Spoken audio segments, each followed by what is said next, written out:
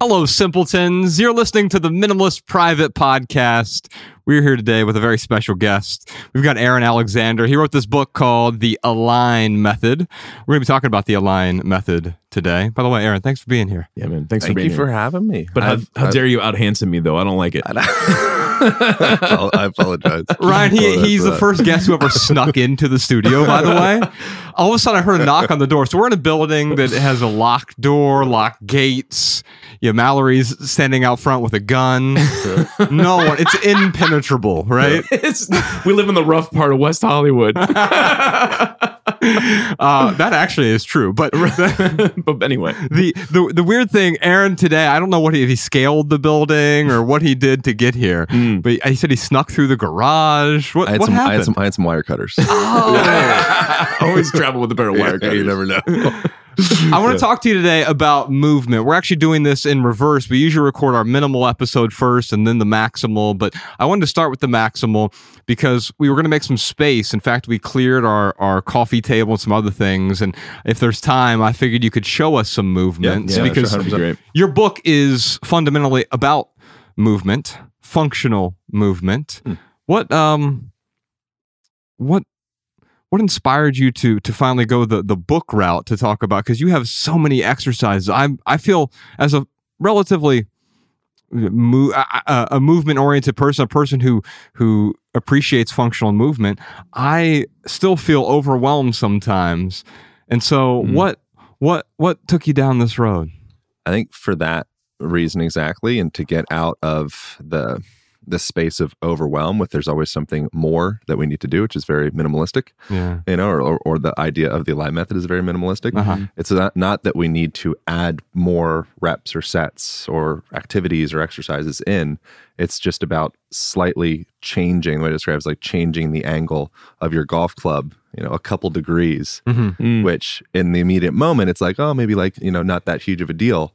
But then that's the difference between the ball landing on the fairway and landing, in the rough with regularity. And so educating people on how can we start to change the angle of our golf clubs, or in this case, like our hips or our feet or our eyes or the way that we breathe, the way that we communicate, so that in 1 year, 10 years, 50 years, we're in a place where we still can get up and down, up off of the ground. We still feel vital. We still feel durable. We feel strong. We feel flexible. We feel optimistic. We feel sovereign, autonomous. Yes. And an interesting thing, just in relation to like the getting up and down off the ground, that's the number one leading reason that elderly need assisted living.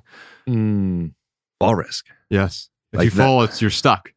That has nothing to do with being a human.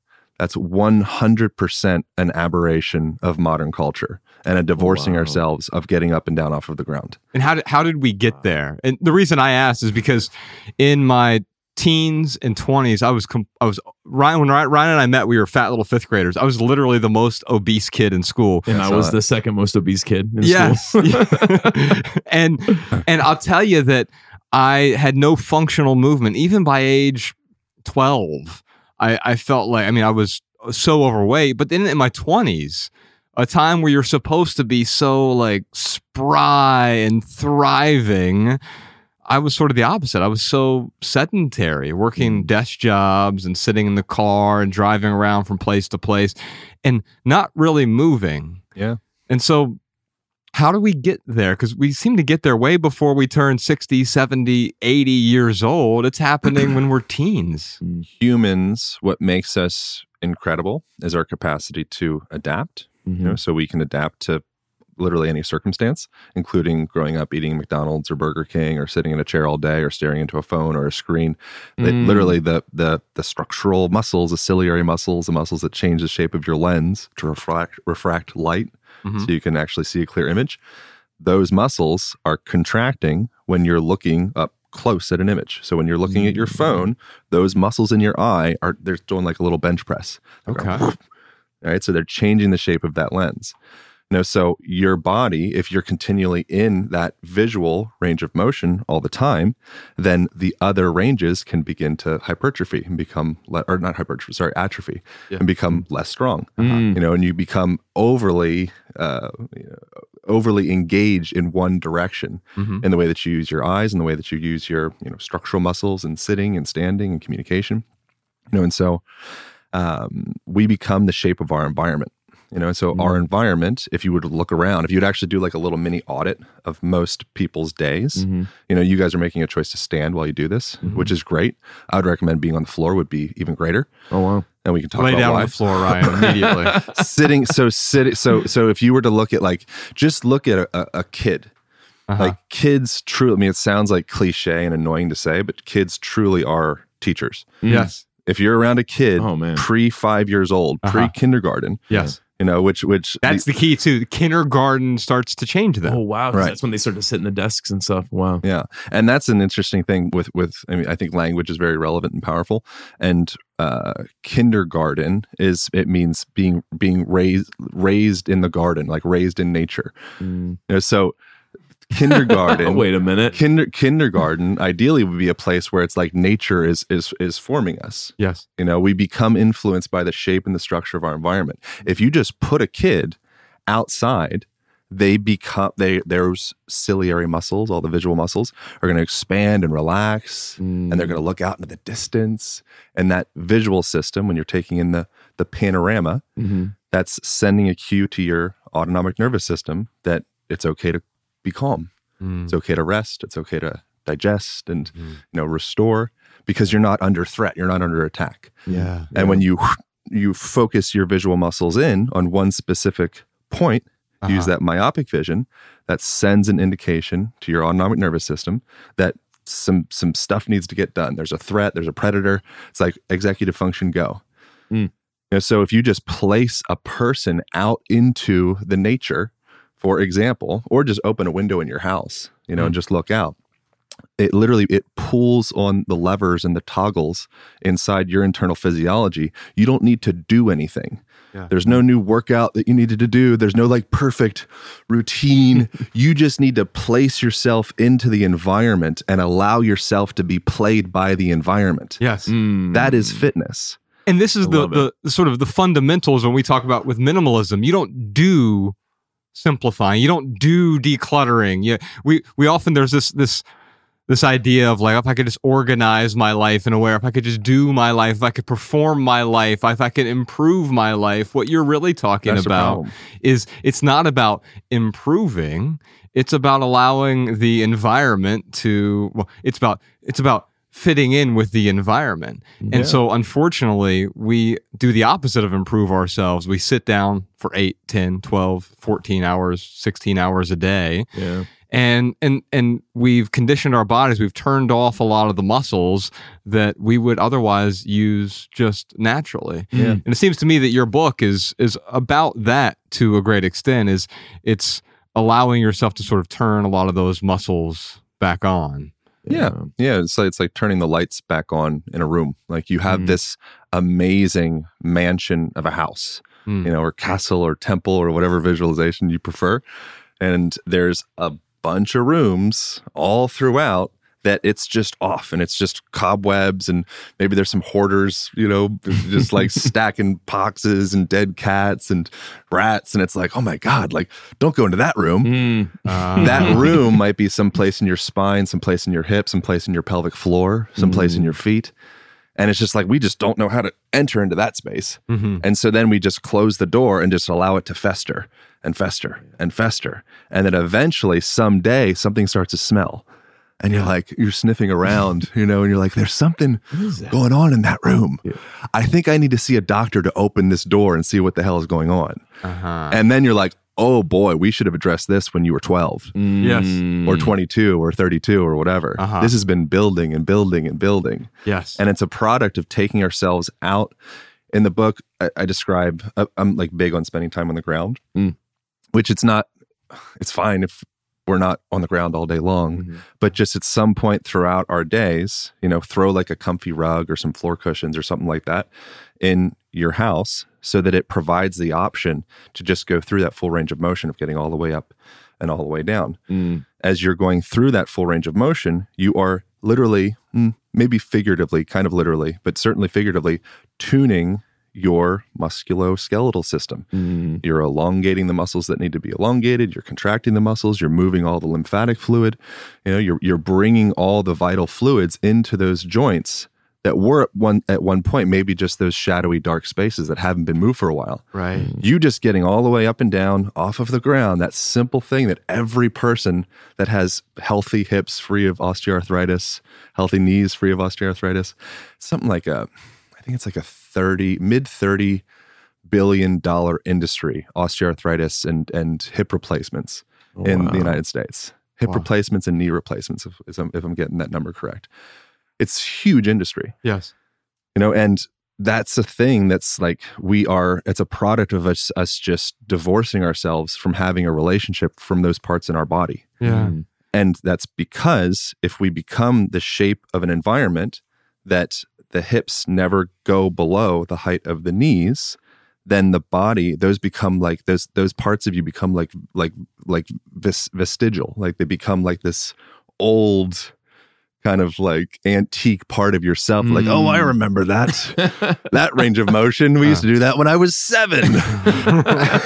It's so true though. Yeah. My daughter who's 8, ever since she could walk, I always would compliment her on her squats, right? Because naturally a 2-year-old, 3-year-old, 4-year-old, 5-year-old has an amazing squat, and she would stay seated in a squat position playing for minutes and then hours, going back and forth. Yeah. I've been fascinated by the Hadza over the last few years in Tanzania. And I think one of the misconceptions we have about the more quote unquote primitive people, which sounds pejorative, but to me it's like a compliment, is they are also sedentary for large chunks of the day, but it's almost a different kind of sedentary from how we are sedentary. When we're sedentary, it's on a couch or in a desk chair, and it's eating some sort of chips or something, right? Yeah. It's staring at a glowing screen. Yeah. And the Hadza, when they're sedentary, they may be in a deep squat with the rest of the community. Yep. Communing with others, right? Yeah. And so it's not a constant, they're not working out, they're not at Planet Fitness or whatever, but they are working out in a different way. Yeah. And so what you're talking about is more tapping into that than it is tapping into a bunch of just different exercises. Yes, it's saying the fact that you're in resting positions, which is what the Hadza are in on average 9.82 hours per day. There's research from University of Southern California that they actually went out, strapped a bunch of devices to Hadza people's hips and knees to measure how much movement they're going throughout the day. And on average, it's about the same as industrialized populations, which is like 9.5 hours or so. And so you sitting or standing throughout the day, you don't have to feel this burden of like, oh my God, I need to be like hunting and gathering, or I'm going to get cancer or something. I need my it's 40,000 steps. Right. Yeah. It's like no, like the human rests. Like, put it on a shirt. The human rests. Like that's it's so like that's what we do well. We're inherently very lazy. That's what our brains do. That's what our bodies do. Like it's always looking for ways to conserve energy more effectively. Yeah. Right. So you're not going to just, if you're a hunter gatherer, whatever thing, and you're actually living off of the land, you're not going to just be like Tybo guy. You're like, no, like hold the calories. Yeah. I need those. Yeah. That's how we should do our podcast, is jogging in place. But so the way that you rest, like you already mentioned, I wonder if you've actually seen that specific study, but you're going to be resting in a deep squat position, which is just a natural human resting position. Yeah. It's not a malasana. It's not like anything fancy. You're just You're just a dude hanging out, smoking a cigarette, waiting for your bus, like in Vietnam. Like that's what that is, right? Wow. It's nothing spiritual.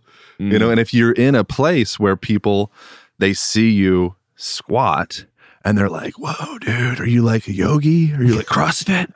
It's like clearly that's an indication that you're in a sick culture. Yes.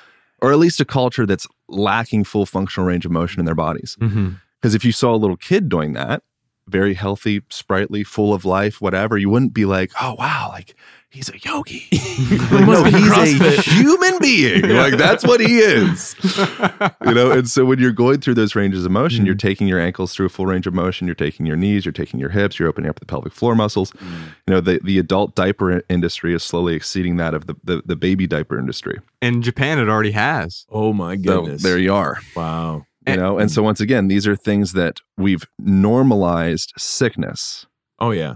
That's and if you're a person that's not kind of sick, it's like weird. So if you're a person that does the things that allows your body to become restored and rejuvenated and go through all the ranges of motion in like as natural a way as you can, people look at it and like, oh wow, like what's going on there? Yeah, like wild. Yes. Yeah, like wild. You're an outlier being healthy. I mean, the weird thing is when you see someone like Aaron or our friend Paul Saladino, which I think how we connected with Aaron, or Rich Roll, Ben Greenfield, any of these folks. My wife, my wife Beck, she'll be 40 this year, and like she's a paragon of health. And she could. Really, what you're saying is she can do regular human movements without pain. That's right. Wow. That's correct. But right now, because she's an outlier, she's the paragon of health. Like when really that should be the normal. What is the stat state. that 88% of Americans are metabolically unhealthy, which is also an indicator. Probably they're also going to be, in terms of whatever their functional movement is, they're going to lack in some way if you're metabolically unhealthy.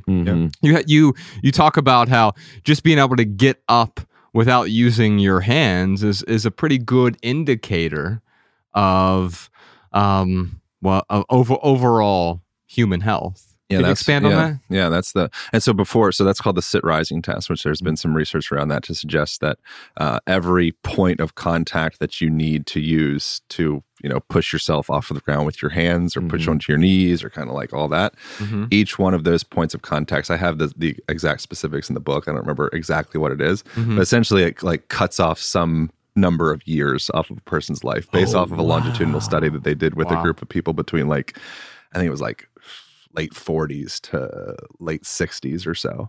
I don't remember the specific details of it, but just look up sit rising test and you get all the details. It's also in the book. Well, I might have you do a sit rising test here in a bit. Yeah, we can do it for sure. We got some questions about flexibility and posture. Before we get into that, in Alabama, she collected some surprise questions for us. We do this little segment called More About Less, where we read something as a jump off point. Cool. And since we got your book here, I want to talk to you about, this is the postural archetypes. Oh, yeah. And you talk about the 5 different postural archetypes. Maybe we could go through these together here. Type 1 is mopey. This is me. I was trying to figure out what type I am. I know like in grade school I was mopey. Like I had this like really like he really was. Yes.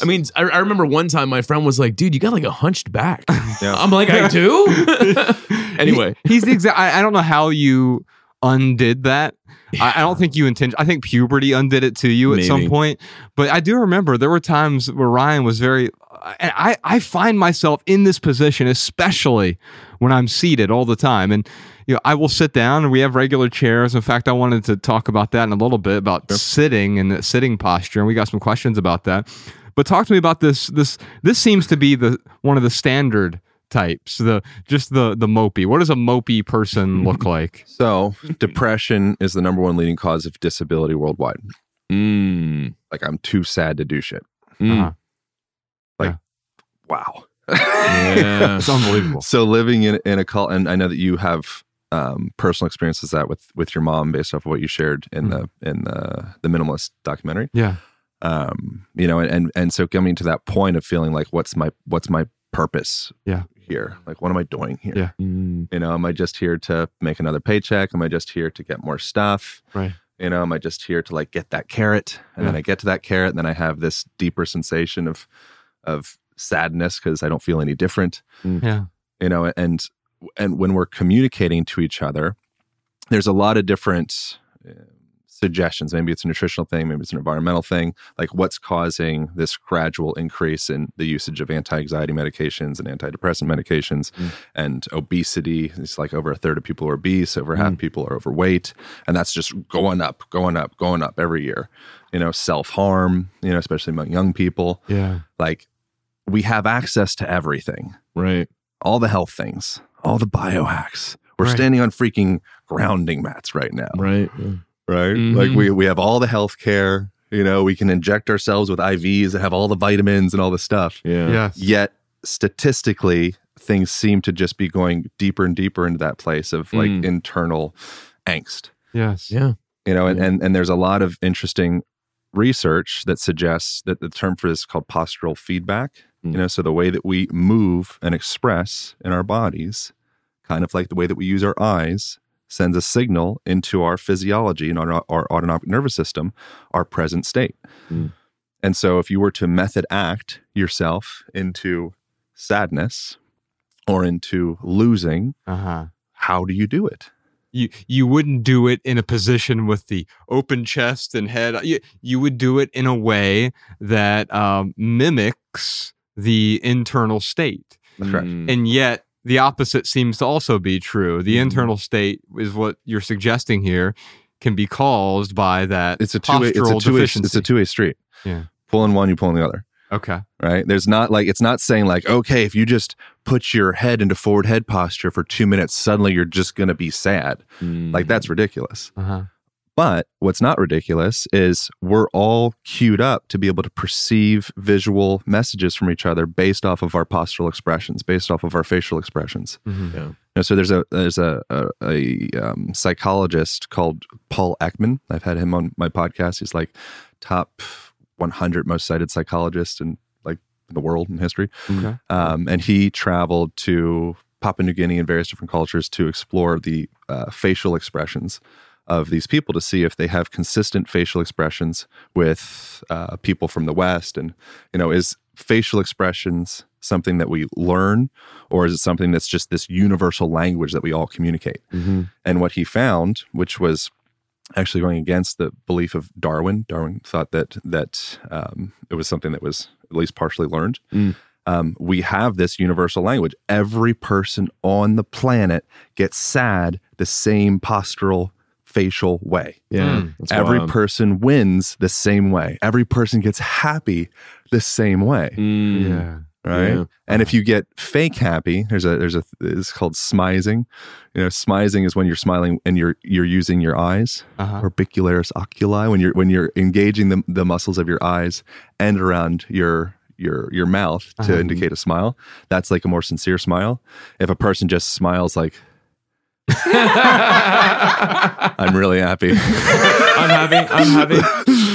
Everyone in the room, like grasps their purse. So like, dear God, like we have an active shooter on. And so we're continually sending this postural feedback and this facial feedback to each other to indicate how we're all doing. Right. Yeah. And so when someone comes in the room and they have this kind of like depressed in the literal sense of the term depressed, like pulled down, kind of like posture and face and just like the tone of their voice. And just, One, you feel that. Yeah. That's how we communicate. We attune to each other. And if you can't attune to someone else, you're not going to be effective with communication. Right? You might be on the spectrum. You might have various different things. You might be really amazing at playing the piano, but you don't, relationships are challenging for you because you can't empathize and feel someone. Yeah. So those universal languages that is our postural expressions and facial expressions, it's sending information to the world. That world then feeds back to us, reconfirming our state. Right? And so Moshe Feldenkrais, he's a guy, the Feldenkrais method, I don't know if you're familiar with that. He called this your self-image. It's like your story of who you think you are. Right? If you ever read Don Miguel Ruiz, The Four Agreements, he would call this your domestication. Every person, when they're raised, they're domesticated with this idea of who they think they're supposed to be. So there's a difference between this, Moshe Feldenkrais will call it your inherent immutable self, like that deep inherent part of you that you might feel when you're in love for a moment. You might feel when you're at a dance party and you're just like, oh, you're not thinking about who I'm supposed to be. You just are. You're not trying to change yourself. Exactly. Yeah. And so many people, I think it's, we've grown into these certain kind of postural archetypes is what I describe in the book. And it's kind of not the easiest thing to shake ourselves out of that. Because then what if you hang out with your friends, they know you as one person. Yes. And now suddenly you're confident, awesome, like outspoken guy. People are like, whoa, dude, what's going on? Right. So there creates a conflict there. And there's also a conflict just in the sense that you default to your defaults. And if your default is mopey, I catch myself all the time. I'm sitting in a chair, I'm writing something, and all of a sudden I'm like, my posture sucks right now. I'm being so mopey. The whole time I was like listening to the book, like when that section came up, I did the same exact thing. I was like, oh, like I was like down, like kind of, like on my phone or looking at the book or something. So I like had to, stand up. I'm like, it's funny. The same thing with the breathing. When you talk about that, it's like you want to get someone to concentrate on their breathing. Just mention the word breathing, and all of a sudden, you get focused on it. That's the thing is, we don't need to do so much. We just need to start. It's not even we need to. We have the opportunity to begin paying attention. That's what I like about your book is it's really simple, and simple is not easy. We often confuse simple with easy. But there's a lot of simple things, like with the mopey default state. Like there's some exercises you can do or some stretches you can do. But then, so the opposite, we can talk about stretches, or exercises, but the opposite of that, this can start to veer into really dangerous territory of like good vibes only, where like, oh, dude, if you feel sad or remorse or you just had a garbage day and you're just like, oh, just do some stretches. Be with it. Like that's okay. Right. It's just one of the colors on your palette of expression in this life. Another color on the palette would be like, man, I feel just good. Like I feel confident. I feel excited. And what do I do? Like I'm not acting right now. Right. I'm just, tapping into that sensation, and suddenly my shoulders come out. My hands open up. My face opens up. I open up my vital organs. I'm like, come and get it.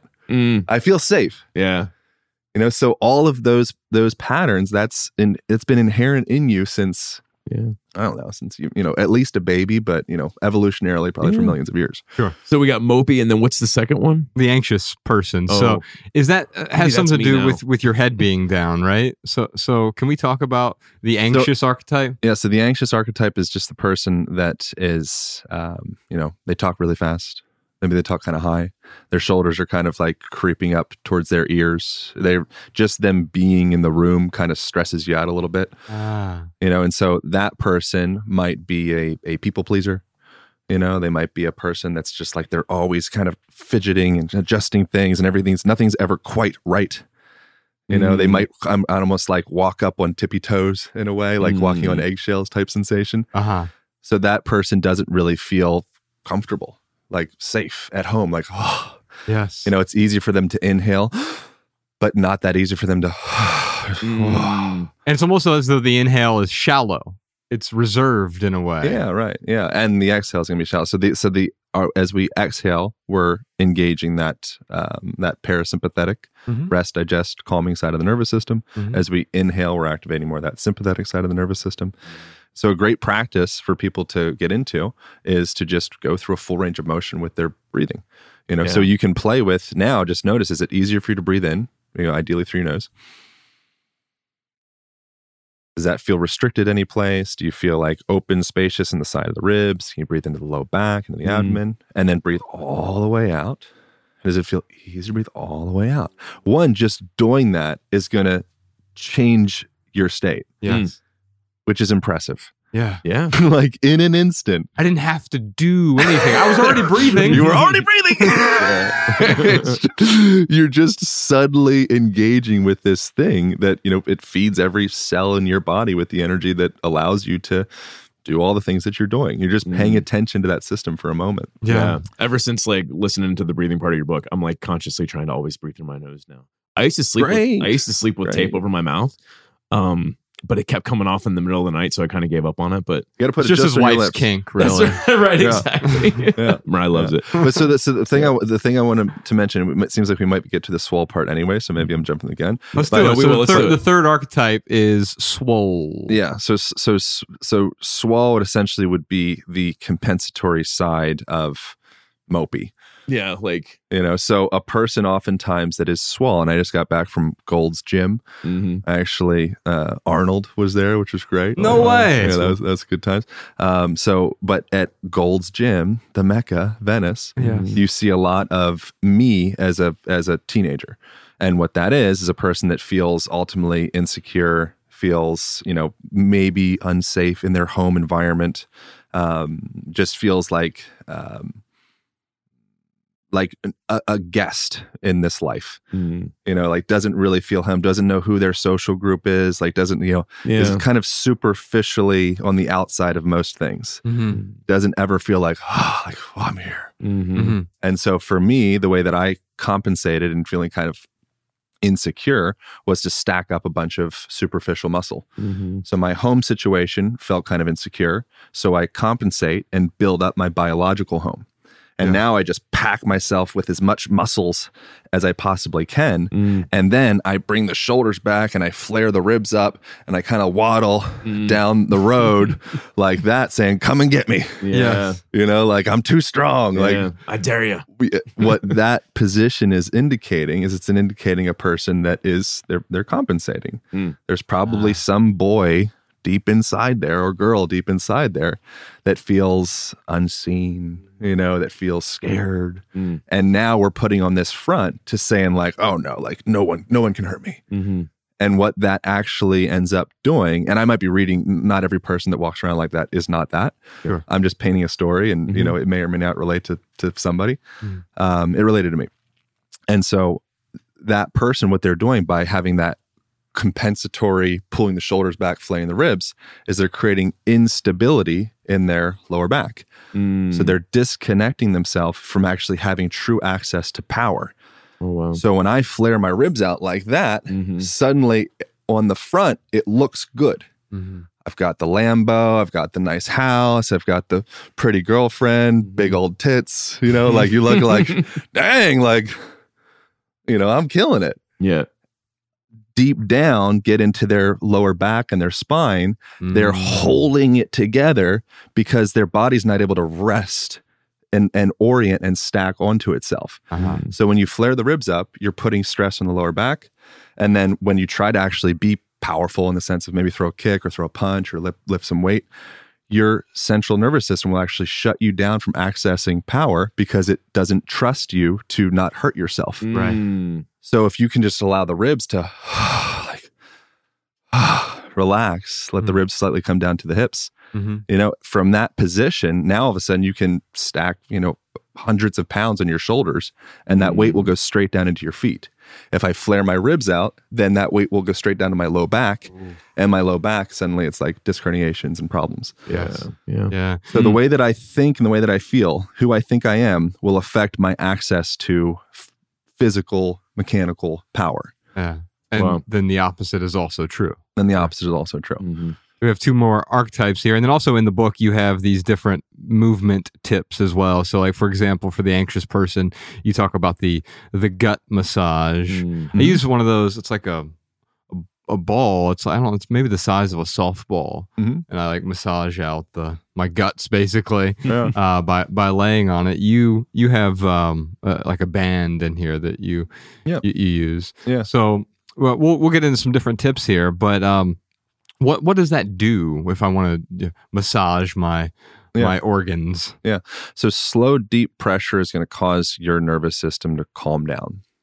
So you have these little cells called mechanoreceptors that they're a part of your muscles and your fascia and your connective tissue that are sending an indication to what's happening in the world around you. Yeah. When you do that slow, deep pressure, especially around like organs, and all this gut stuff around here, it sends an indication to the rest of your nervous system just to like relax. And so the people call your visceral system or your guts the second brain, or the cat brain. It's got as many neurons as that of a brain of a cat. Oh, wow. So when you have like a gut feeling, you literally have a thinking part of yourself in your guts. Yeah. And so when you're continually wound up, maybe a person that might have some like a irritable bowel syndrome or some type of gut inflammation or digestive disorders, Mm-hmm. within that, there typically is going to be some type of stress. Mm-hmm. And whereas stress in the body, whereas stress in the mind, that it's a two-way street. Yeah. And so if you can just go in and have some manual pressure, some contact in those places, and start to breathe into those parts of your guts that might have been frozen, they might have been, impinged or adhesed, bound together. Yeah. It's presenting the opportunity to bring new restorative fluid into all those places. Mm. New restorative fluid translates to health. Yes. That's like Hippocrates. He said that the path to enlightenment is through the guts, through the intestines. Mm. So if you're inflamed in your guts and you feel just like, and you wake up and you're farting and you feel like gassy and you're just like, stomach ache, I shouldn't have done that last night. Yeah. Like, good luck with a meditation, or good luck with communication, or good luck with like being your best self. Yeah, I'm totally with you. I have a really bad autoimmune disease, and like it manifests in like really bad ulcers in my small bowel. Last time I did a endoscopy at 100+. He stopped counting at 100 ulcers in my small bowel.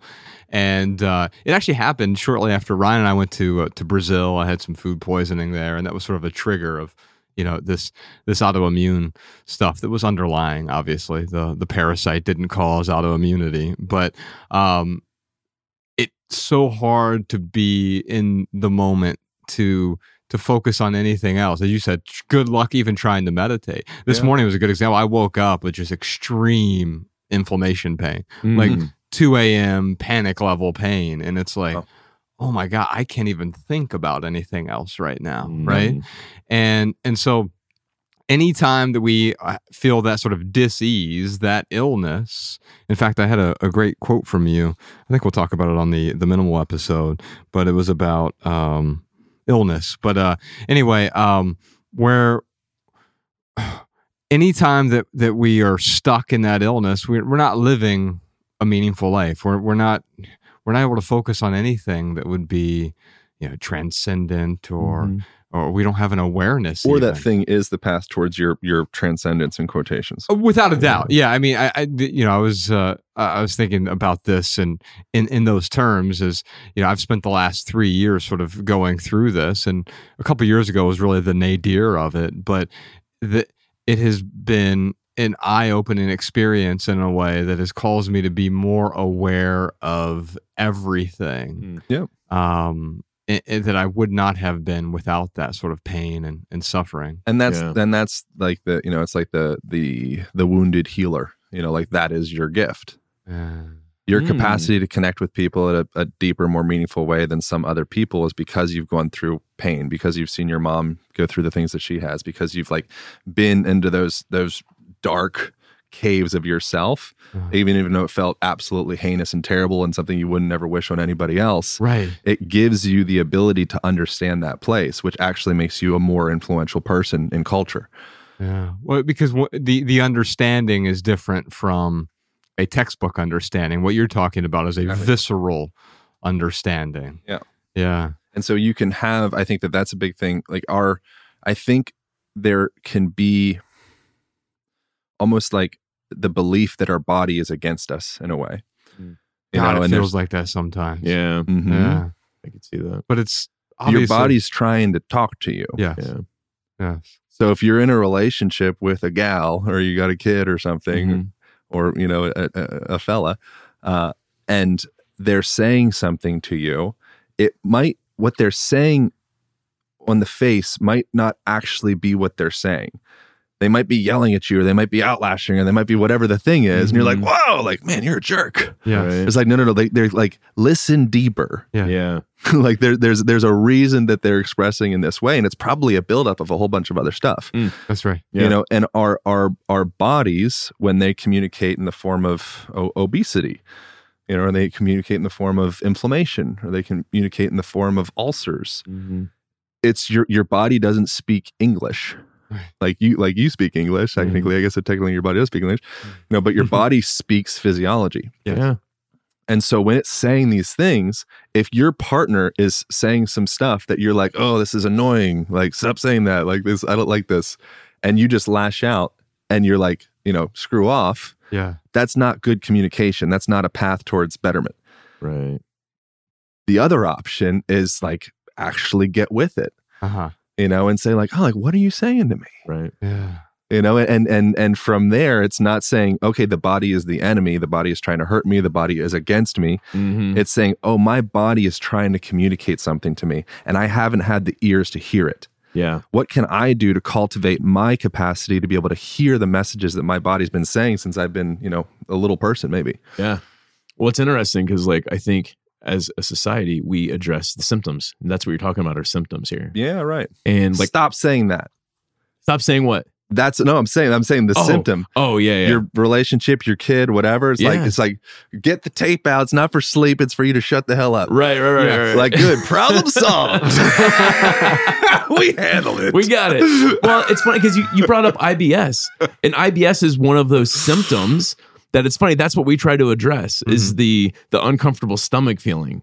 But there's usually something deeper there, whether it's an autoimmune disorder, or whether it's stress, or whether it's whatever it is. I totally agree with what you're saying. These symptoms are an opportunity for us to dig a little bit deeper. Yeah. But unfortunately, the society we live in is like, oh, I got a pill for that. Oh, you got stomach problem? I got a pill for that. Well, now that pill's going to cause depression. Well, I got a pill for that too. Yeah. What did you call it in the net? I watched your guys' the Minimalist documentary recently. It's like the advertising tactic that causes people to think that they're like not good enough. Yeah, it's called like the vertical integration of your reference group. Yeah, sure. Yeah, there was something else I have it written down on my phone. I was like, oh, that's good. But we're getting these messages. One of the things I remember from it is that I think in the 1950s we spent $5 billion on advertisements, and then by like 2020 or whenever the doc came out, it was like $240 billion. Mm-hmm. And then drawing back where those advertisements are coming from, you guys familiar with Edward Bernays? Oh yeah, Sigmund Freud's cousin or nephew or whatever it is. The pioneer of advertising. He's like the father of modern advertising. So his what really shifted the game in advertising was changing it so that it's not that, wow, these microphones are great. They've got whatever the term for microphones makes them really good. Right. It's like great steel. They're erect, like the capture sound well. You're like, no, we don't care that. This microphone makes you more like Joe Rogan. Yes. Right. And by the way, you're inadequate. It's like, I want to be the best. Yeah. So when I pull up my Mac computer, this means I'm a Mac guy. Right. What does that mean? I'm like kind of organized. I'm like intuitive. I'm like maybe a little progressive. Yeah. It's like I'm a Mac guy. You're hip. You're unique. Yeah. And so we're being bombarded with these messages all the time. Mm-hmm. It never stops. Like on your phone, on social media, walking down the street, billboards, even people's clothing, clothing having big brands across Nike, Swoosh, whatever it is. It's advertising. Yep. People are just paying to advertise because they want to be a part of that tribe. And so if you're continually getting this message, you're being bombarded since you're just a little human being that you will be happy when, you will be enough when, people will love you, when you get these shoes, this car, this job, whatever it is.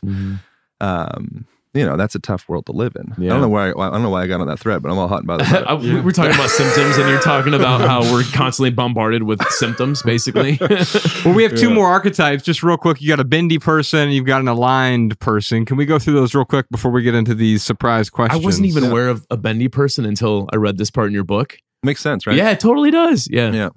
Where the reason I was going into the advertising stuff is because we're educated from a young age that we're inherently broken and we will be fixed when we buy this shit, right? Yes. Yeah, or we arrive at this pedestal. This is what consumerism is. Simply the ideology that buying things, certain things, will make you complete or happy. Yeah. And of course, it never works. And so it's like, oh, I bought the wrong thing. And so now I turn to the different advertisement that's going to sell me the other thing. It's this, the BMW that made me happy. Clearly it's going to be the Bentley. And that's that inherent immutable self that Moshe Feldenkrais talked about. That like deep joy, love, expressiveness, free part of you that every person has access to right now. It's there. Yeah.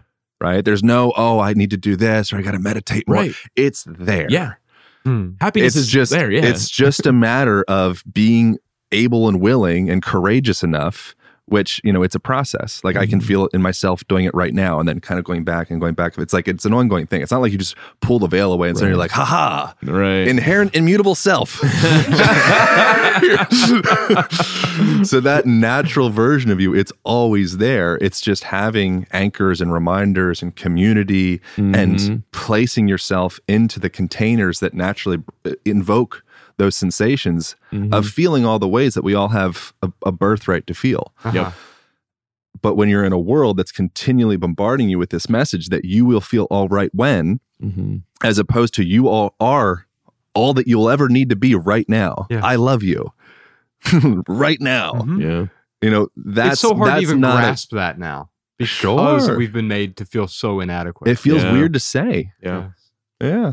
It feels wrong in a way, right? Yeah, man. What do you mean I don't need to improve myself? Right. I've been told there's 7 steps to improve myself. Yeah. There are 13 things I need to do. There's 12 rules for living. Man. I need to follow all of these different things. They'll make me the better version of myself until I am that immutable person I want to be. It's like, well, no. You're already that. There. You've been that the whole time. We're addicted to self-improvement. Absolutely. Yeah, it's wild. Who's the bendy person? Yeah, who's the bendy person? The bendy person is the person that I can be kind of bendy as well. But they're like the yogi, the stretchy pant person, super creative, really dynamic, all that. But typically they're going to show up late. They're not very dependable. They have all these amazing ideas, but they don't actually ever get anything done. They need a person that has structure. So they need a person that's, I call them like the aligned person, or maybe even a person that's like more swole, where they're kind of like, okay, like I'm stiff, I'm rigid, but like I get stuff done. Yeah. It's like, well, you could use a little bit more bendiness, a little bit more water in there, flexibility. Yeah. So that's the thing is we're a team, like we're a tribe. You don't need to be all of the things. You are all of the things. You're masculine, you're feminine, you're all the stuff. And you have certain propensities towards certain directions. Yeah. And you resting into that and embodying that and saying like, yeah. I typically am late. How dare you I've call had me about out a like million that? amazing $1 million ideas and I still live at my mom's house. But I've got these ideas, like legit, like these are good ideas. Yeah. I just have no activation, no follow through. So you're all follow through. Your ideas aren't that good. So like, let's get together. So it's not about one person being wrong or right. It's just being, I think ultimately it comes back to another big part of the book is that we need community. Yeah, 100%. Community, like that's like humans thrive on community. Yeah. That's why our superpower outside of adaptation is communication. It's how we're here where we are now. That's how all of this stuff, these cameras seemingly like floating in the room and these mics and this whole experience is a product of at this point, a global community. Yeah. You guys have people engaging all around the world. Yeah. This microphone wasn't made by one person. My book wasn't made by one person. There was people taking down trees. There was people, however you derive ink, creating the ink stuff. There's editors, there's photographers, like every part, this cup, everything is inextricably tied to the whole. Yes. And if you start to buy the belief that you are this individual thing and I just do it all, one, you're just wrong. Right. Two, it's really lonely. Yeah. Yeah, it's isolating in a way that we don't intend it to be. It first seems empowering, right? I am taking responsibility for my own actions, and all that's fine. Yeah. But you're talking about going beyond that, right? It's the opposite of like blaming other. We're not talking about blaming people either, and it's not about like I am everything. I am the center of my universe. That sort of solipsistic worldview, right? It's both. Yes, both. I can be me, but I also exist within all of this. And now, obviously, you go deep enough and you realize the self is just a an illusion anyway, and it can be a useful illusion. It's a super useful illusion. It's a Yeah. tool. Yeah. It's like a boat. It gets you through the ocean. Yeah. Yes. Yeah. It's interesting. It makes me think of how recently I've understood, I always thought of having an ego is bad, but really the ego is a really good driver. It's a tool. How do you use it to get through life? Take care of your boat. Yeah, absolutely. If there's barnacles and stuff on the side of it, get your little snorkel out. You can get those barnacles off. Yeah. So barnacles are all of your limiting belief system. Barnacles are all of the hoarding that you do in your house because you're afraid of, you have some scarcity mindset. Mm-hmm. Barnacles are that idea you guys mentioned in your documentary as well. It's like when you're poor, someone gives you shit, you take shit. Yeah. You're like, I don't know if I'm going to have shit in the future, so I'll just take this shit now. Right. That's right. Yeah. I might need as those opposed to barnacles. coming from a place of no, I'm good. Yeah. From that place, when someone just gives you random stuff, you're like, I think I'm okay. I'm going to keep contained Yeah. here. Yeah. And then it's also, you can get too far that way. Mm-hmm. And now it's no, someone's trying to give you something actually meaningful. Mm-hmm. If Yeah. someone's trying to get whatever, you're just having eye contact with the person serving you coffee. Yeah. That's an exchange. Mm-hmm. If you're a person that's no, I'm good. I'm going to keep it in here. Yeah. then you're missing out on a lot of stuff. then you're missing all of this medicine. We have medicine, access to medicine all the way, every moment throughout the day. Every breath you take could be a medicinal breath, or it could be a panic-inducing breath. Yes. The way that you use your eyes could induce fight, flight, go, or it could induce rest, digest, restore, repair. Mm. Right? The way that you walk, the way that you communicate. I can communicate in a way, right now I'm getting all excited and stuff. So I'm here. Yeah. Yeah. Right. But you're not affecting that.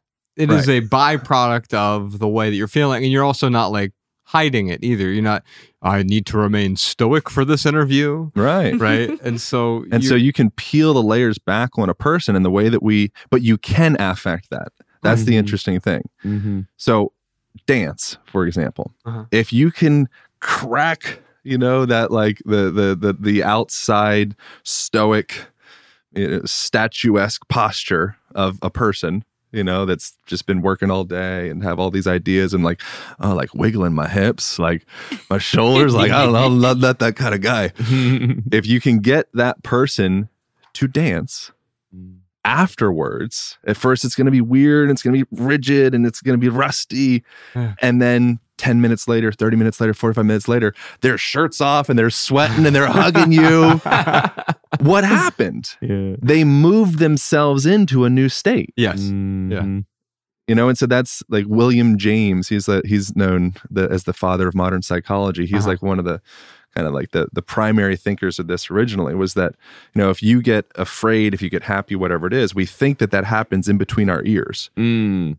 And his suggestion, lots of other smart people's suggestion, would be that it's actually our emotions actually are invoked from the movement and expression of our body. Mm. And the reality is it's both. But even the idea, think about this. We just accept that our brain exists inside of this vacuum, Mm-hmm. and all of our thoughts and identity and consciousness comes from this organ called a brain. Mm-hmm. That's something we made up. Yeah. Yeah. It's a very We see Newtonian patterns. view of the world. Yeah, Mm-hmm. we see consistent trends. When they feel this way and they feel that way, the brain does a thing. That does not mean that you exist in your brain. Uh-huh. That just means we see some patterns Yeah. consistent when a person feels this way. That happens in that organ. But there's a skin-brain connection. From an embryological perspective, your ectoderm is a consistent layer with your brain. Your brain forms with your skin. Oh, wow.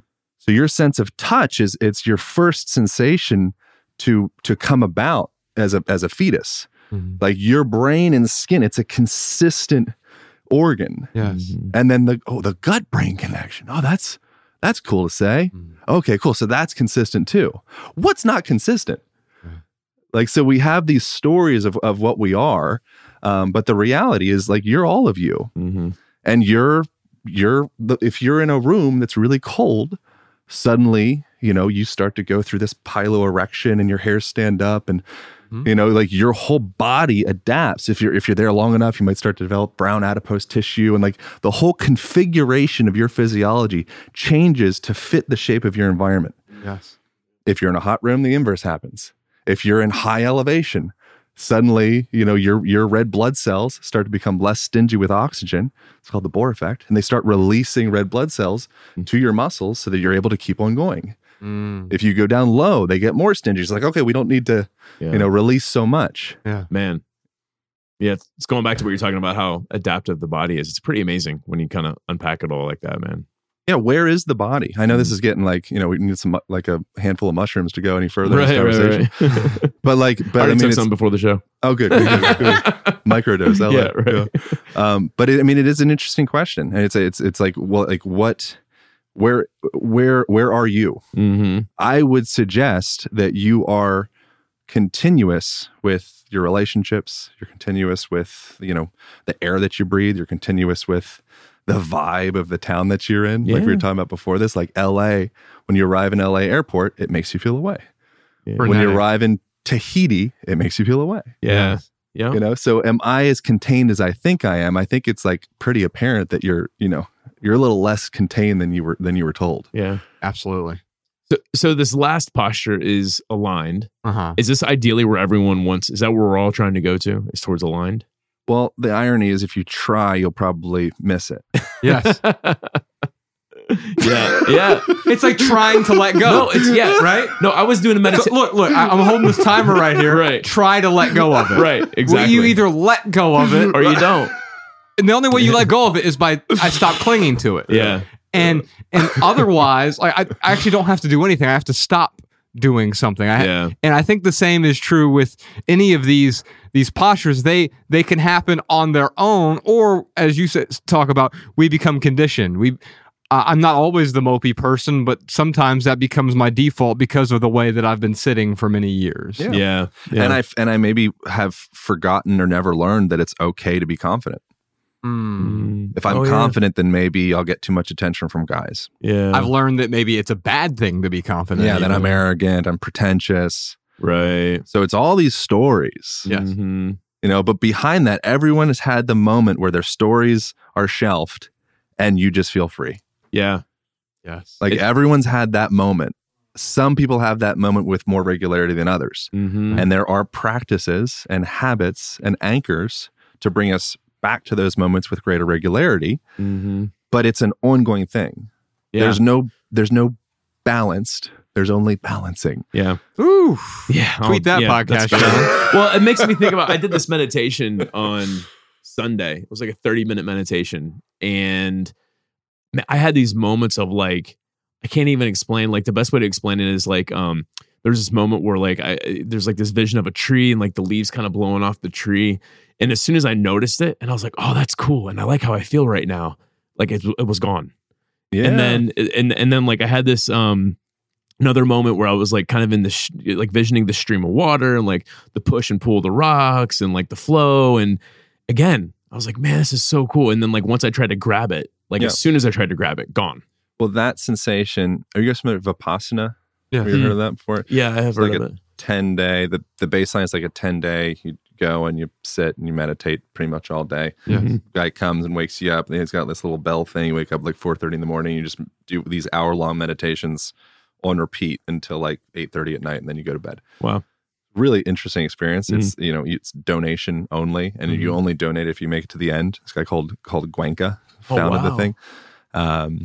Super wealthy, like billionaire Indian guy. That was like his gift to the planet, was to offer the opportunity to just sit with yourself for 10 days. Yeah. Is it a silent retreat as well? Yeah. Okay. You're meditating the whole time. Yeah. From the time you wake up till you go to sleep. And you're not permitted. It's called noble silence. So you don't look at each other. You don't have a cell phone. You don't have a notebook or a pen. It's just you with you for 10 days. Wow. It's a really interesting experience. But one of the things that this is consistent like any type of meditation practice or anything, is not being attached to that sensation of, wow, this is awesome. Mm-hmm. The same way that you wouldn't be attached to the other sensation of, wow, this sucks. Yeah. Because what we try to do is we try to renounce everything that sucks. Yeah. Not knowing that the renunciation actually forever tethers us to that thing. Right. That's correct. The same with our stuff. people often think that as the minimalist, we're just renouncing things. Well, no, that would just make me a different kind of consumer in a way. I'd be the consumer of minimalism. Yeah. And so the holding on is the problem either way. Yeah. And what it really does, like where this actually comes into, because a lot of this conversation, hopefully you guys like metaphysical, out there conversations, because I'm not exactly sure the audience. But where it comes into tangible, like how does this affect me, is if you're in that, that resistance all the time, it's stressful. Yeah. And what is the sensation of, like, an interesting thing is when you if you make $100, or if you want a trip to the Bahamas or something like that, and then suddenly you lose a trip to the Bahamas. Ooh. It's like you were fine. Yeah. You're like, wow, great day, man. I'm like, I won a trip to the Bahamas. Yeah. Sorry, I'm even happier. Yeah. And then they're like, oh, by the way, that was a prank call. You lost your trip to the Bahamas. So then you're like, oh. Like you're just this ping pong ball. You lost something you never had. You lost something you never had. Yeah. But isn't that true with everything? Right. Oh, yeah. That's a metaphor for even the things we thought we had. Yeah. We never really had them in the first place. Yeah. So to be in that place is, speaking of like metabolic flexibility, for you to be able to fast when you need to fast or want to fast, for you to be able to eat carbs when you want to eat carbs or protein or fat, or for you to, like, your body is this, your guts are this fire. You put this tennis ball in there, your body's like, not happy about this, but we can figure it out. like that is your perception of events. Yeah. Yes. So if you can come into the place of like, you want a trip to the Bahamas, it's like, oh, cool. Yeah. Like, all right. It's like, you lost a trip to the Bahamas. It's like, oh, great. There's probably other things that I could do instead. Yeah. Yeah. Yes. Absolutely. What's fascinating is, like, I'm thinking about, like, trying to capture that good feeling I was having during the meditation. When I try to capture something, I lose it. And then if I'm feeling anxious, I try to let go of it. I'm thinking to myself, I got to let go of this. It's like I cling to it. It's the trying. Yeah. Yeah. The trying is a type of clinging in a way. Yeah. Because, like, imagine, like, again, going back to the try to drop this timer. It's like, oh, I'm just trying so hard. No, like, I don't have to do anything. I literally have to stop doing. Yeah. We have a bunch of surprise questions in Alabama. How about we get to Myrna's question here? Even with regular exercise and the recommended workstation set up by my occupational therapist, trying to improve my posture just makes me sore.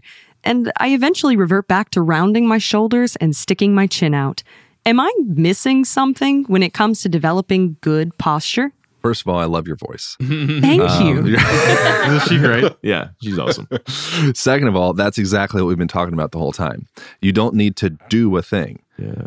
Right? Yeah. So the idea that, okay, I'm losing in this position, I'm a bad person. Okay, I'm going to go like that. Yeah. I'm going to do good posture. Yeah. And now you'll be the swole person. Now it's like, oh no, now I'm doing all the other. So it's adjusting.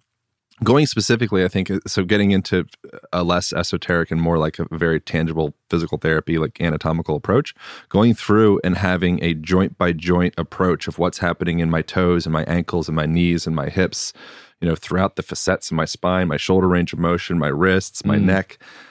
That's not a hard thing to do. You don't have that many major joints to check in on, and so having a regular practice, which is what we break down in the Line Method book. We also have an online program that if people are interested in doing, like, actually having videos and all that stuff, and we can provide a discount code and all that stuff, where you go through and just have a simple basic practice that you can check in every day, every morning, and say, what's happening in my ankles, what's happening in my hips, and if there's inherent dysfunction or immobility in any of the ranges of motions throughout that body, that's going to pull on the tension systems throughout the whole. So that sensation of, wow, it feels a lot easier for me to be in this hunched over forward head posture position. And when I try to just suddenly switch myself, I feel now I'm stressed. The solution for that would be actually going under the hood and saying, what's the length of the muscles in the back of your neck, the suboccipital muscles? Are they chronically shortened because you've been in that position for the last 22 years, right? And now you're just trying to switch it all up? Are you chronically shortened maybe in like the deep hip flexors and iliopsoas muscles and adductors and all these muscles that are actually pulling you down? So from there, we go in and we do some exercises and self-care work, or you could see a therapist or a PT or whatever, to start to create the length in those spaces, so that then you can take a walk and say like, oh wow, like I feel like at home in my body. Like I feel like I can just stack. Yeah. And so it's not, a lot of this conversation has been very ethereal, like wow, like Uwe, Cohen's and such. That you also need to, like Tony Robbins has a quote, if there's weeds, you don't just visualize no weeds. You go out and you pick the damn weeds. Right. Yeah. So you need to do the work. Right. And by placing yourself into an environment that it's more conducive for the work to just happen, like that's the solution, the long-term solution. That has the most longevity. And so the way that we do that, how do we change our environment if we don't have a bunch of money to have a trainer and a therapist come to our house every day, or, a membership to Equinox or whatever? Just get a pull-up bar in your house. So now you walk through your house, your doorway, your bathroom, wherever, your closet, and there's a pull-up bar, and you just reach up and you just, just hang. Now you're starting to change the structure and the shape of your shoulder girdle. There's a book called Shoulder Pain by a guy called Dr. John Kirsch, who is an orthopedic surgeon. And he, in that book, essentially goes over a whole hanging protocol that he found 99% of the patients that he would see, that he was going to see for surgery for some type of shoulder impingement syndrome, he could end up completely resolving their issues just by going through a basic hanging protocol. Your shoulders are structured to reach up overhead and hang off of stuff, right? The length of your clavicles, the shape of our hands, like the fact that you can reach up behind your head with your right hand and touch your left ear, like monkeys can't do that. Like to be able to go back and do this range of motion, that's a human thing. There's argument that perhaps human at one point was an arboreal creature reaching up and living in trees and whatnot. I don't know. Yeah. Who knows what was going on? Yeah. But what I do know with like absolute certainty is the structure and engineering of your shoulder. It's built to reach up and hang off of stuff.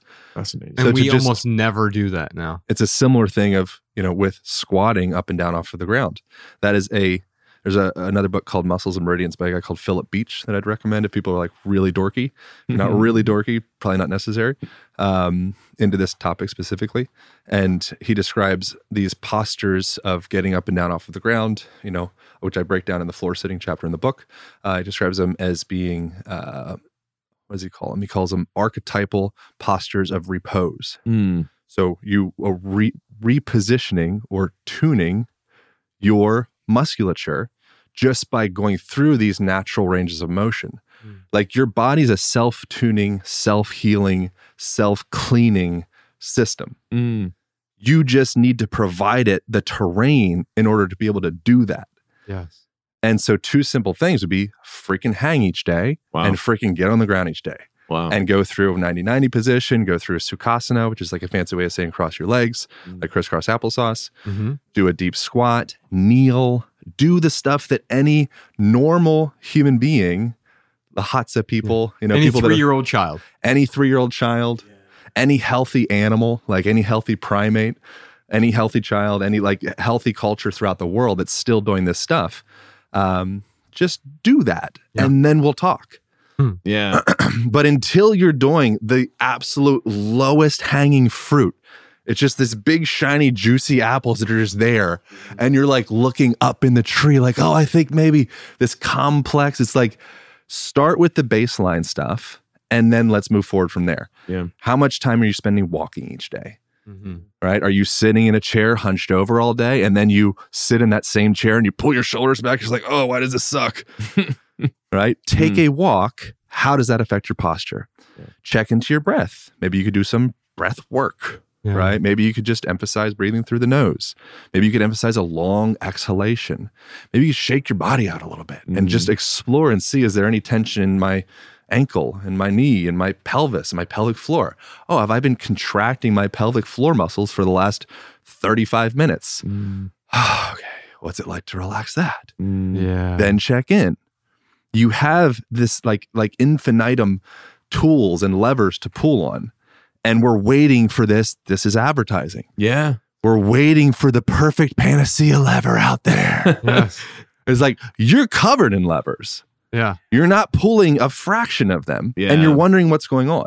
Uh-huh. Man, I've had to talk myself out of buying the it helps with your posture. It's like a machine that has like a little kind of like a little plastic hook on it, and basically, like, you know, when you're not in the right posture, when you're hunched over, it does like a little vibrating thing or something. Oh yeah. It shocks you to death. Right, exactly. It's So that's the thing, even like the language of that, there is no right posture.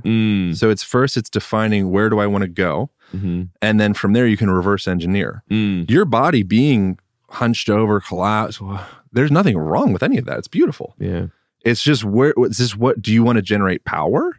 Right. Do you want to communicate and be the head of a boardroom and have the whole room be like, I think this guy knows what he's talking about. Right? Yeah. If you do, you're probably not going to talk like this. Yeah. Right? You'll probably come up and say, listen, I feel confident enough to expose my vital organs and pull my shoulders back. Yeah. Right? From that position, suddenly it's like, okay, cool. It's always sending these messages, but it's not one is better or worse. They just arrive you at different locations. They're appropriate for different scenarios. I think the problem, and when we're talking about better or worse in the context of Mirna's question here, quite often is we establish one of those default postures. And so it's like, hey, if I'm mopey 16 hours a day, it's not that is bad. It's just not ideal for all 16 hours throughout the day. That mopiness actually allows you to communicate to people that are feeling sad. Yeah, so that it's would be actually the benefit a of tool. It. Yes. So if you are a person that really knows mopey, when you come off of another person that feels like really bad, if you're just like, I've just always like permanent awesome, bro. Hey, like, why are you so sad? Like that person's like, I hate you and I feel worse. Thank you. You talked about walking a bit. Before we get to JP's question here, you mentioned some sort of discount code. Ryan and I don't do any advertising anyway, so if you want to give a discount code for the Align Method videos and stuff, we'll put a link to it in the show. Yeah, just if you give us any code, we'll include that in this. So we'll make it, and we'll give people on this 50% off of the program, which will go through all this stuff. Okay. And so it'll be alignpodcast.com/minimalist. Okay. Minimalists, plural. Minimalists. Thank you very much. Minimalists. For now. Yeah. Thank you so much. We're potting to the death. There's going to be a fight to the death one day. All right, beautiful. Well, you guys can use that. Ryan and I don't get anything for that. We're not advertising, but want to give Aaron the opportunity to talk about that, and also give you the opportunity to take advantage of that. Heck yeah. JP has a question for us. What are the benefits of frequent short walks versus ones that are fewer with longer intervals? That's great. Well, your body is, so this would come back to a lot of research. One particularly would be a researcher called Joan Vernikos from NASA. She was studying the health of astronauts in space for something like 40 years. I've also done a podcast with her as well. And what she found with astronauts was having regular bouts of movement was vastly more supportive for the health and wellness of the astronauts than doing like blowout, super workouts for 2 hours and then just floating into an infinity for the rest of the day. So think of your body, essentially, ultimately, your body is a bunch of water bags. Yes. Right? That's what your muscles are. That's what your organs are. Like you're just a bunch of water being contained by connective tissue, which is also mostly water. Yeah. And so I've heard Zach Bush, Dr. Zach Bush, even talk about how he has a theory that our memories are stored in the water in our bodies, not in our brain. Yeah, it gets into the emoto stuff of thoughts and different types of music and sensation, and like the sensation of love compared to hate, changing the water, the crystalline structure of water. That's right. Particularly when it gets frozen. There's also contention around this stuff. I don't know, but it probably feels right. Yeah. Well, what was I talking about? I got excited about that. Sorry, I interrupted. We're talking about walking. Walking! Yeah. So you're a bunch of water bags. So if you were, when I was a kid, I told you were a water bag. Right? Thank you. When I was a kid, I wanted to be a landscape architect. So I was building ponds. I was big pond guy. What a great passion to cultivate. Anyway, I was all about it. Yeah. I would just sit by my pond in my backyard, for hours. It was so great. And there was frogs. It was like a whole thing. It was good times. That's cool. But the way that you have a healthy pond is you have a pump that's adequate to fit the amount of gallons of water in that pond, right? So that's the first thing. And then you have that waterfall going freaking all the time. Mm-hmm. Oh. You don't just, a healthy pond isn't just like one like blowout. Just put some pool shock in there every once in a while. And it's not stagnant either. Right. You know, so a healthy pond has regular circulating movement. Yeah. Right. So in your body, a healthy cell, which is pretty much a pond, you know, or a healthy organ, has regular manual twisting, turning, up, down, in, out. It just gets these subtle little massages throughout the day. And so when there's the buildup of old stagnant fluids, it says, okay, building, release.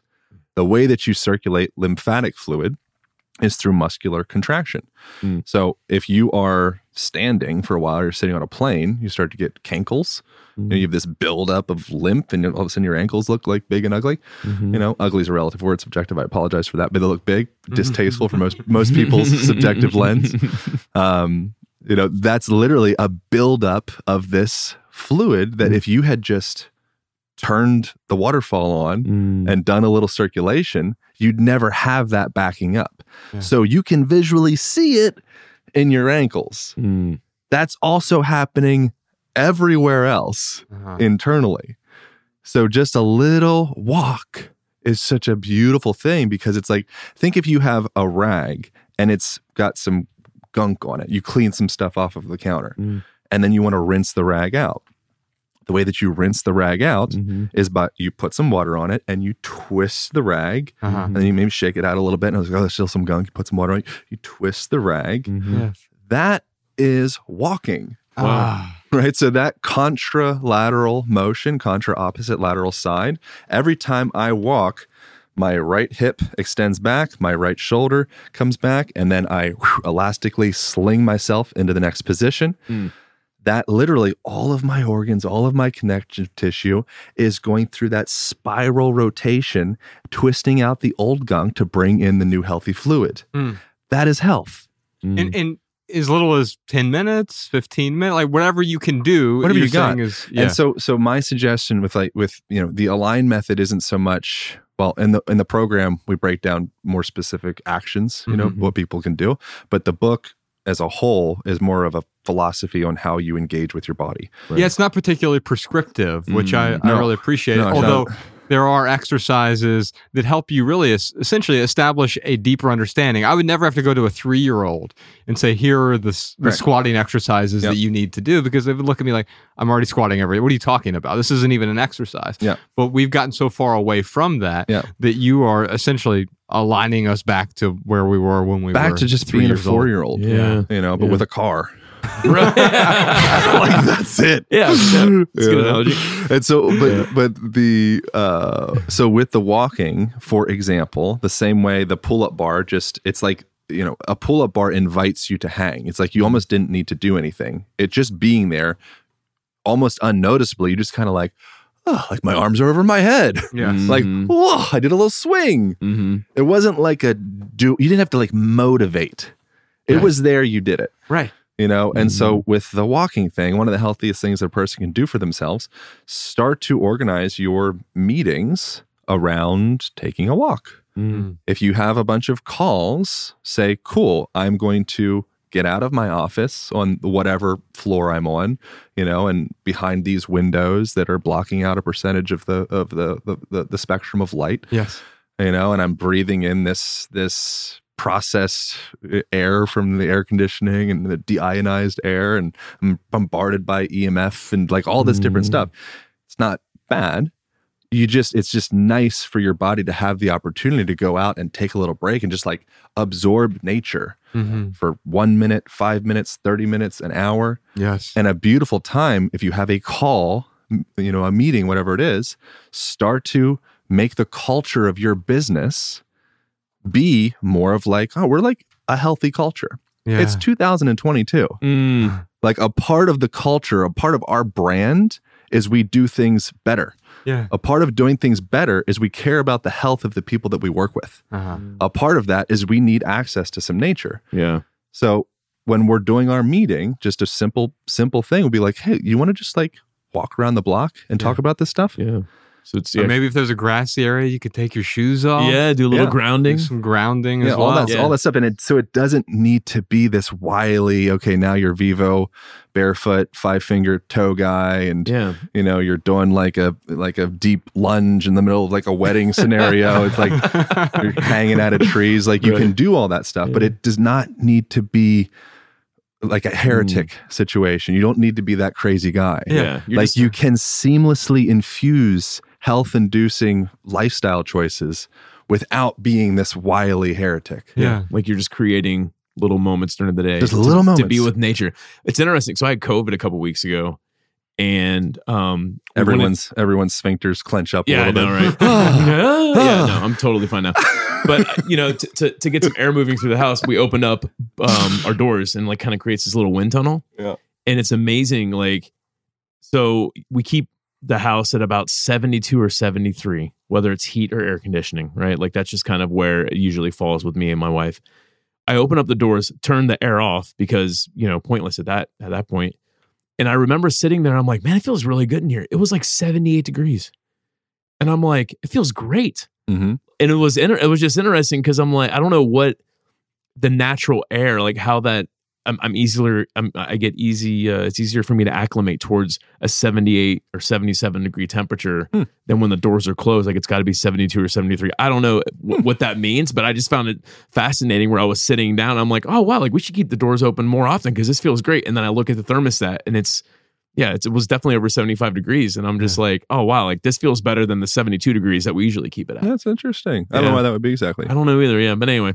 Part of that goes back to what you were talking about earlier, the stories we tell ourselves, right? Like it's supposed to be 72 degrees in order for me to be comfortable, right? And I mean, I think we could like extrapolate some random seemingly disparate connections that might somehow make sense with that. Like one example is having access to nature with, particularly this was done in Pennsylvania, University of Pennsylvania, when they were studying patients in a hospital post gallbladder surgery, and they were studying people that had access to a window to be able to see out and just like see some trees, you know, just basic, like I could just see outside. Yeah. Versus people that didn't have access to being able to just see outside. Mm-hmm. And what they found is people that having access to nature just visually, like the nature is just touching their eyes. They're not even out like that. They're not even in the nature. It's just touching their eyes. They need less pain medication, so their tolerance to pain increases. And they ended up being released from the hospital. I think it was on average 2 days earlier. That's amazing. So just you touching the eyes with the nature with your eyeballs. Mm-hmm. Yeah. Like you don't even need to be in the nature. Right. It's just, it's there. Yeah. It literally causes your body to upregulate and say like, I think everything's going to be okay. Wow. That's cool. And so perhaps there could be some connection in that of like, okay, well, I touch the nature with my eyes. You're touching the nature with your other senses. Yeah, right. Your skin, you know, you're hearing the nature. You feel different. You're like, and air-conditioned air, I don't have a lot of depth on this, so I don't want to bullshit, but it does something to the air, deionizes the air. It's like, makes it like less nutritious in a way. Talk to somebody that knows more about that. Yeah. But it makes the air more garbage. Yeah. I can in short. Yeah. Well, no, I know like when I have. Compared to going outside, compared to like that sensation of breathing air by a waterfall, like there's a different imprint in that. Yes. Like you walk along the beach and you take a breath in and I apologize for not having the science to give you like this amazing in-depth explanation of that. There's a but visceral just difference. feel into it with yourself. Mm-hmm. Yeah. There's a difference there. 100%. And there's somebody else that has more research about that. Yeah. If you want to look it up yourself. I'm going to see if I can look into that. Because there's something like with the AC in my car versus the windows down. It's a different feeling. There's a different visceral feeling that happens with that. Yeah. Let's wrap up with at least this Maximal episode. We'll wrap up with Deborah's question. What strength exercises do you recommend to keep aging bodies strong? Okay. Well, one thing would be interval training, so doing small bouts with regularity, so going in and doing like, you could do really any kind of like weightlifting type thing, but not doing long distance aerobic stuff quite so much. Long distance aerobic stuff ends up being a bit more problematic for hormones. So going through and doing like that, like death march, and you're like exercising over and over and over again. You're doing, getting all your steps wrapped up into one go. And you come back and you feel depleted. And you're like, oh my God. That's going to be a little bit more problematic for the body from a hormonal perspective than doing like introducing some weightlifting stuff in there. If you're going to go for a run, do, like I said, intervals. So maybe do like a little mini sprint or just like higher cadence, so maybe run 70% full out. And then take a little break, take a little walk, and then do, pick some distances in between two trees, do a little run to that tree, take a little break, take a little walk, which once again, that would make sense because that replicates, a lot of what we would do from an ancestral perspective. Right. Yeah. Not to say there's anything wrong with running. There's nothing wrong with running, but running is a very, it's a complex activity, and so I think that's the barrier to entry, not that the question was about running, but just comparing doing like more higher intensity interval type work compared to doing the slow endurance thing.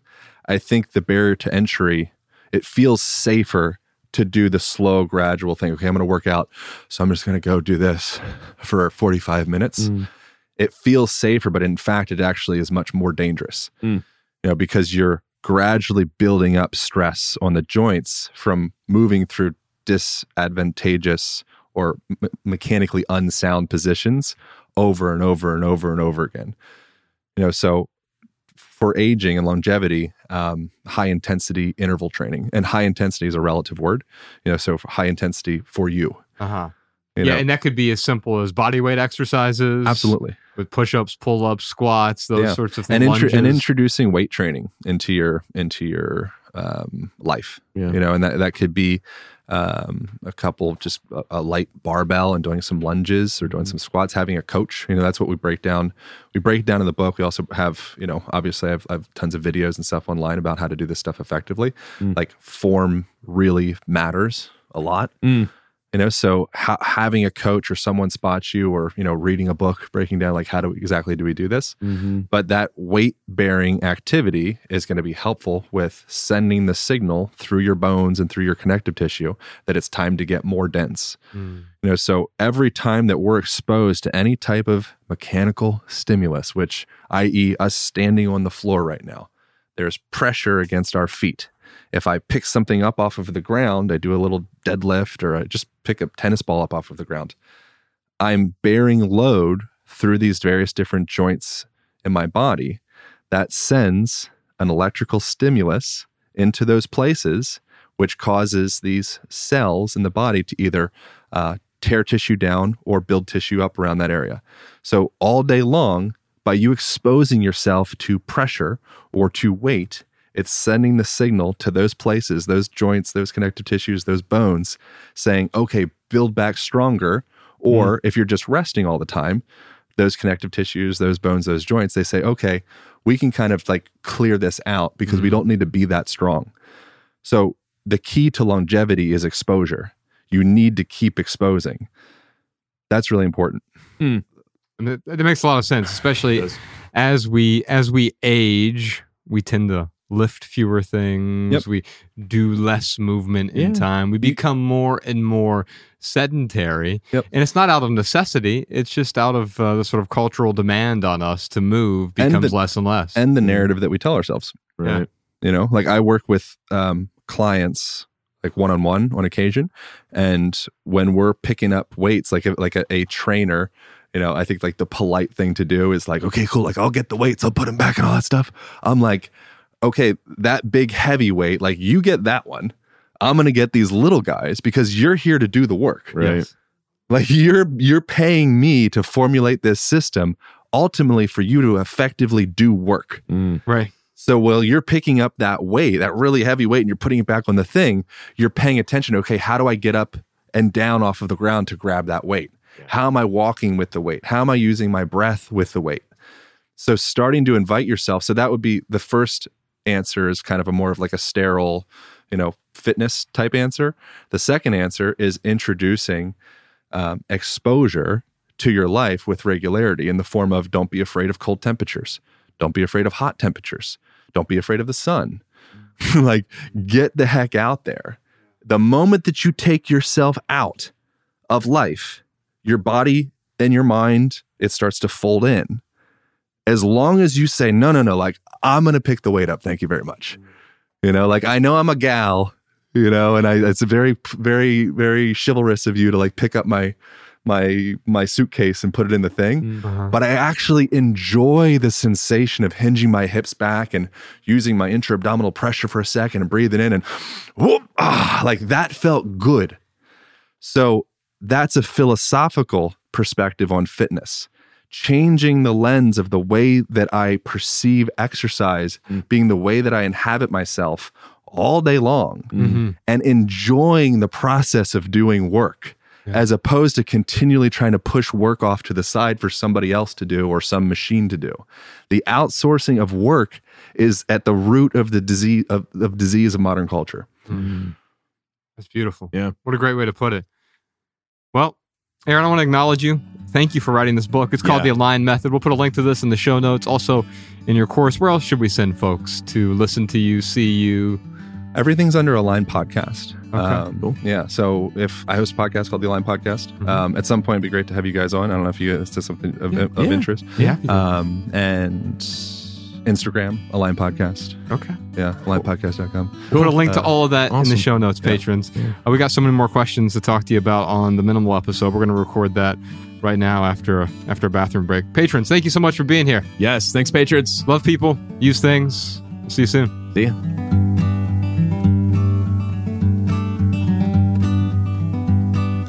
Every little thing you think that you need, every little thing you think that you need, every little thing that's just feeding your greed. Oh, I bet that you'd be fine without it.